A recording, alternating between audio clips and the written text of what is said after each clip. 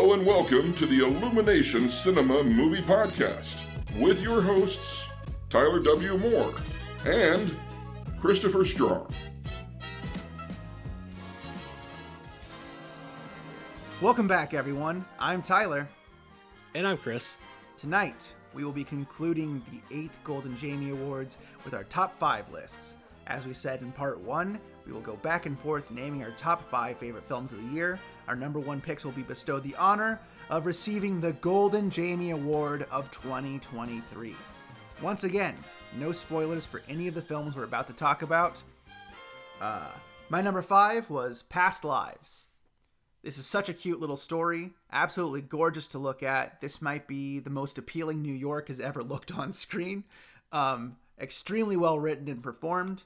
The middle section definitely hit home for me as someone who's done a lot of communication on Skype with people from different time zones. My heart was warmed. I gave it a 9. Was there a person in the apartment that had like the big old gaping hole in their wall, like all the other New York movies? No, they, like I said, it made New York look appealing. Ah, okay, good.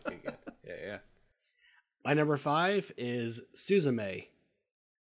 Man, who knew a chair could be so entertaining? I certainly didn't. Went to this, pretty well blind, I guess. Came out of it loving every bit of it. From the beautiful animation to the wonderful story, Shinkai is one heck of a storyteller and it really shows. Great film, 9 out of 10. My number 4 is Godzilla Minus One. It's crazy how when you sit down and come up with a good story and hire visionary directors to take on a film instead of shitting one out every other year, the movies actually turn out good. I almost said the strategery. No, damn it, I said strategery. I almost pulled a Bush. The strategy is working out for the Japanese Godzilla films, as this and Shin Godzilla are some of the greatest entries of the entire franchise. I can't wait for more. Strike that. I can. I gave it a 9. My number 4 is Barbie. I was floored that this film was as good as it was. I'll be the first to admit that I was absolutely wrong when I first heard about it, that I thought that Greta Gerwig was wasting her talents. I'm the idiot. Turns out you can make a movie about Barbie and have it be super interesting. Great cast of people, and I enjoyed every second of it. 9.2 out of 10. My number 3 is The Secret Art of Human Flight. Being that H.P. Mendoza's previous film was my favorite of last year, I knew I had to see this one. I loved it. From its heartfelt, early Spielbergian sincerity to the fun choices in cinematography and the excellent score. H.P. is quickly becoming one of my favorite filmmakers. I gave this one a 9 as well. My number 3 is Spider-Man Across the Spider-Verse. Yeah. I didn't think that they'd be able to top the last one, and this one certainly came pretty freaking close. Great film. Love Miles Morales and the Spider-Verse world. 9.4 out of 10. Hell yeah. And I didn't watch it the first time it came out. The first one came out. So. That's right. And I'm the fool. Okay, I've been a fool twice. Yeah, you got egg on your face. My number 2, Barbie. A year ago, I didn't think the Barbie movie would be on my radar. But we live in a post-Barbie world now, folks. I've already shared most of my thoughts on the podcast, but I really love this movie.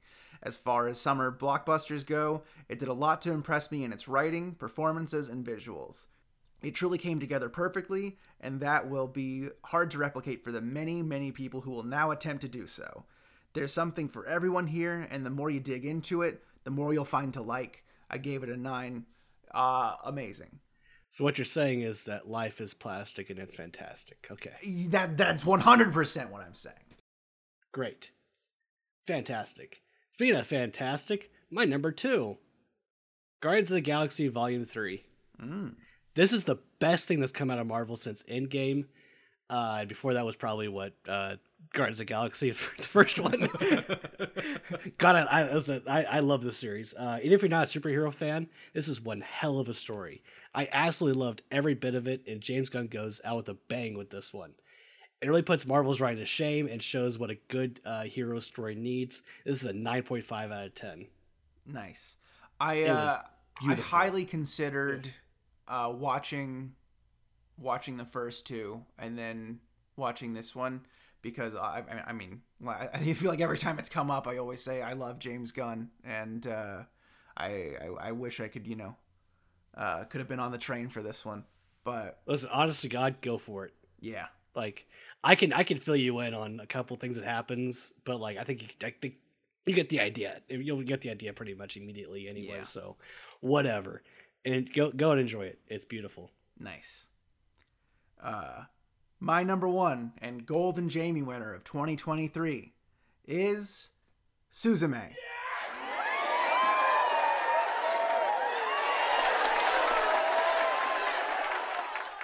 This film takes everything I love about Shinkai's previous work and continues to evolve it. It feels very much like an evolution of his style, as a bit of a departure from some of his previous themes, while it also feels like a major love letter to Studio Ghibli, with several direct references to some of their films. All of this culminates into a beautiful and heartfelt experience, which from this director, I expect nothing less. I gave Suzume a 10 out of 10. This man's doing a great job. What I'm so afraid of though is like he keeps setting the bar higher and higher. I know. For these movies, and it's like, dude, at some point it could be so disappointing. This might be the first time a director has been my number one twice for Golden Jamies. Yeah, I mean, listen, it's good stuff. It makes total sense. Like the guy seems to not miss very often. Yeah. At least he hasn't, he planted a flag a few movies ago, and he's been riding that out since. Yeah. I think Good for him. if Garden of Words is the one that came out before Your Name, then he's been hitting nothing but strikes since then. Yeah. What I'm saying is, Shinkai, if you make a really crappy movie, don't worry about it. Yeah, no, you know what? If You know what? Save some talent for the rest of us, bud. yeah. Don't be so selfish. Gosh. All right, my number one and my Golden Jamie winner is Godzilla -1.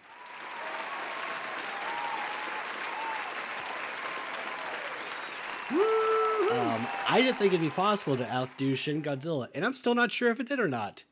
They're two different things, basically. Amazing movie. Only the second time that I enjoy the human characters, and this one did it right. You can honestly remove Godzilla from the movie, and it'd still be amazing. I found nothing to criticize. I really don't. It's a 10 out of 10.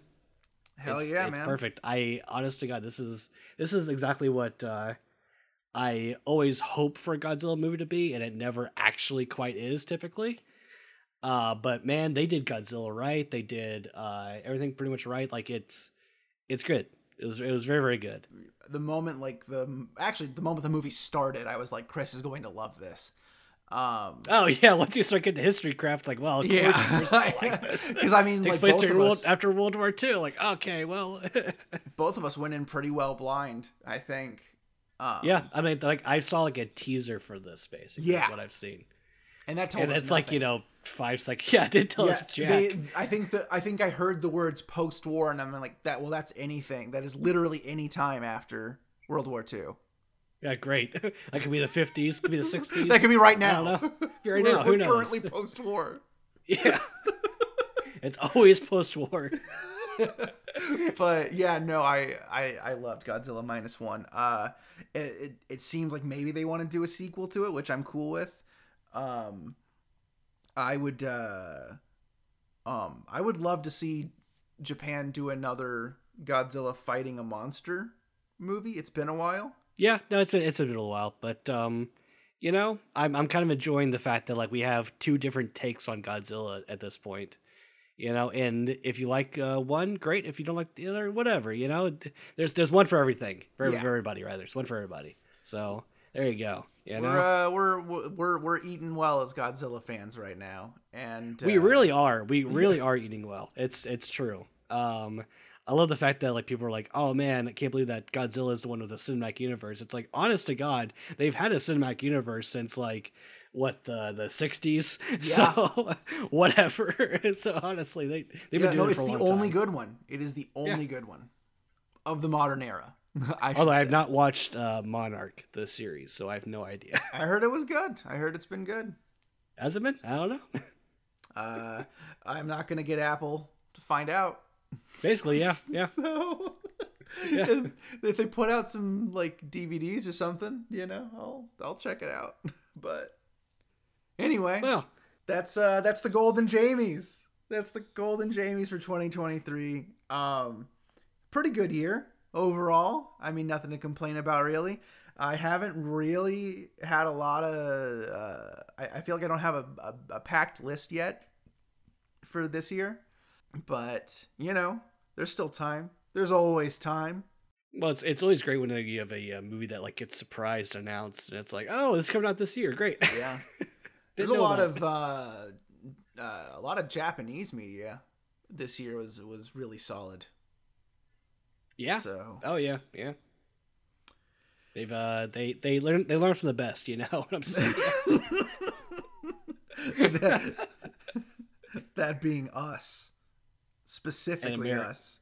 Us. Oh yeah, not just Americans, but IC and Tyler. They watched our W. films, Moore and specifically for Godzilla, they listened to all of our podcasts about Godzilla, and they're like, you know what? They've cracked the code on how to make a Godzilla film. Yeah. All right, we're dragging this out, aren't we? We sure are. Thank you, everybody. Let's let the fine folks go home. Yeah, everybody, all the folks at home, have a good night. Get out there, watch some movies if you haven't already. They're gonna say, "Get out there, touch grass." Get out there, smell some air. Go pet a dog. I don't know. Bye. Bye.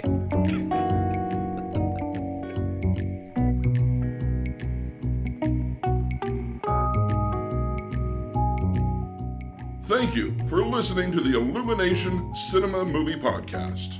If you enjoyed the show, be sure to leave a review and subscribe on iTunes or Google Play. For updates on this show and their other projects, get your parents' permission to go to illuminationcinema.com.